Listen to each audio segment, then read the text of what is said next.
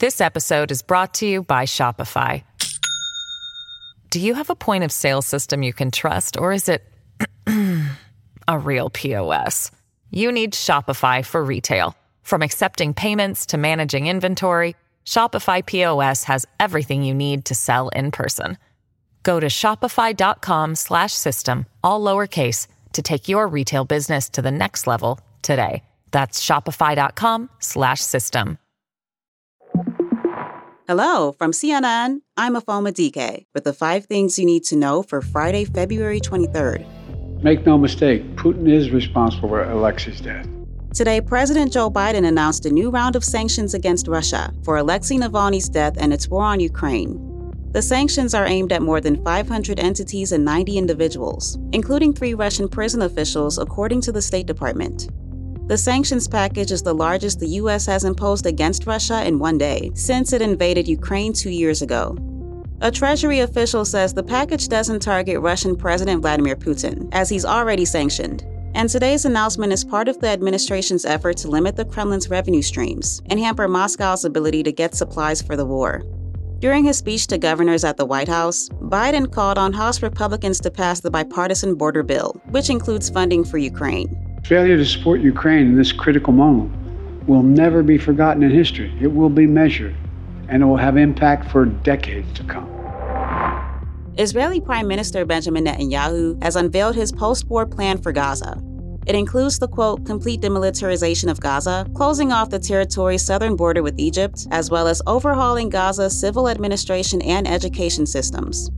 Netanyahu presented the plan to Israeli lawmakers Thursday night, and CNN has obtained a copy of it. Secretary of State Antony Blinken says he hasn't seen it, but says the U.S. opposes reducing Gaza's territory. There are certain basic principles that we set out many months ago that we feel are very important when it comes to Gaza's future, including that it cannot be a platform for terrorism. There should be no Israeli reoccupation of Gaza. The size of Gaza's territory should not be reduced. Blinken also said he was, quote, disappointed to hear reports that Israel would expand its settlements in the occupied West Bank, deeming it, quote, inconsistent with international law. The University of Georgia says police have identified a person of interest who is being questioned in relation to the death of a nursing student on its Athens campus. 22-year-old Laken Hope Riley was found dead near a lake on the campus Thursday afternoon after jogging by the woods. A coroner says her cause and manner of death will be determined once they examine her remains. Police say they suspect foul play was involved, but no information on a suspect or possible motive has been released. The school says classes have been canceled and will resume on Monday. Campus officials say Riley's body was discovered hours after another UGA student's sudden death the night before. An 11-year-old girl found dead in a Texas river died from, quote, homicidal violence including blunt force head trauma. That's according to records from the Harris County Medical Examiner's Office. Investigators say a family friend, Don Stephen McDougal, had agreed to take Audrey Cunningham to her school bus stop last Thursday, but she never made it on the bus. The 5th grader's disappearance led to a 5-day search that ended when authorities found her remains in a river near her home in Livingston, Texas. McDougal was charged with capital murder for her death. CNN has been unable to identify McDougal's attorney.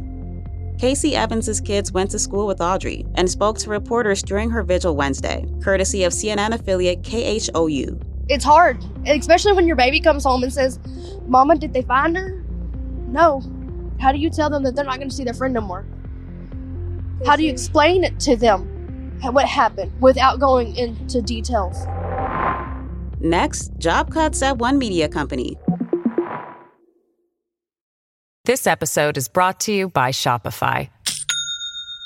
Do you have a point of sale system you can trust, or is it a real POS? You need Shopify for retail. From accepting payments to managing inventory, Shopify POS has everything you need to sell in person. Go to shopify.com/system, all lowercase, to take your retail business to the next level today. That's shopify.com/system.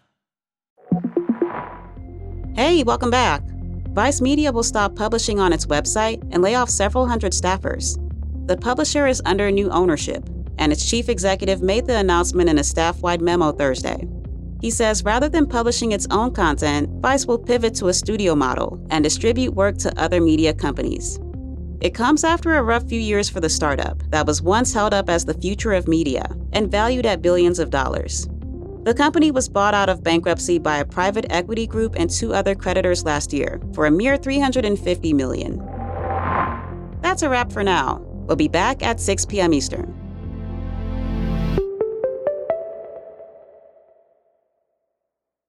Over 37,000 companies have already made the move to NetSuite. Backed by popular demand, NetSuite has extended its one-of-a-kind flexible financing program for a few more weeks. Head to netsuite.com/briefing. netsuite.com/briefing.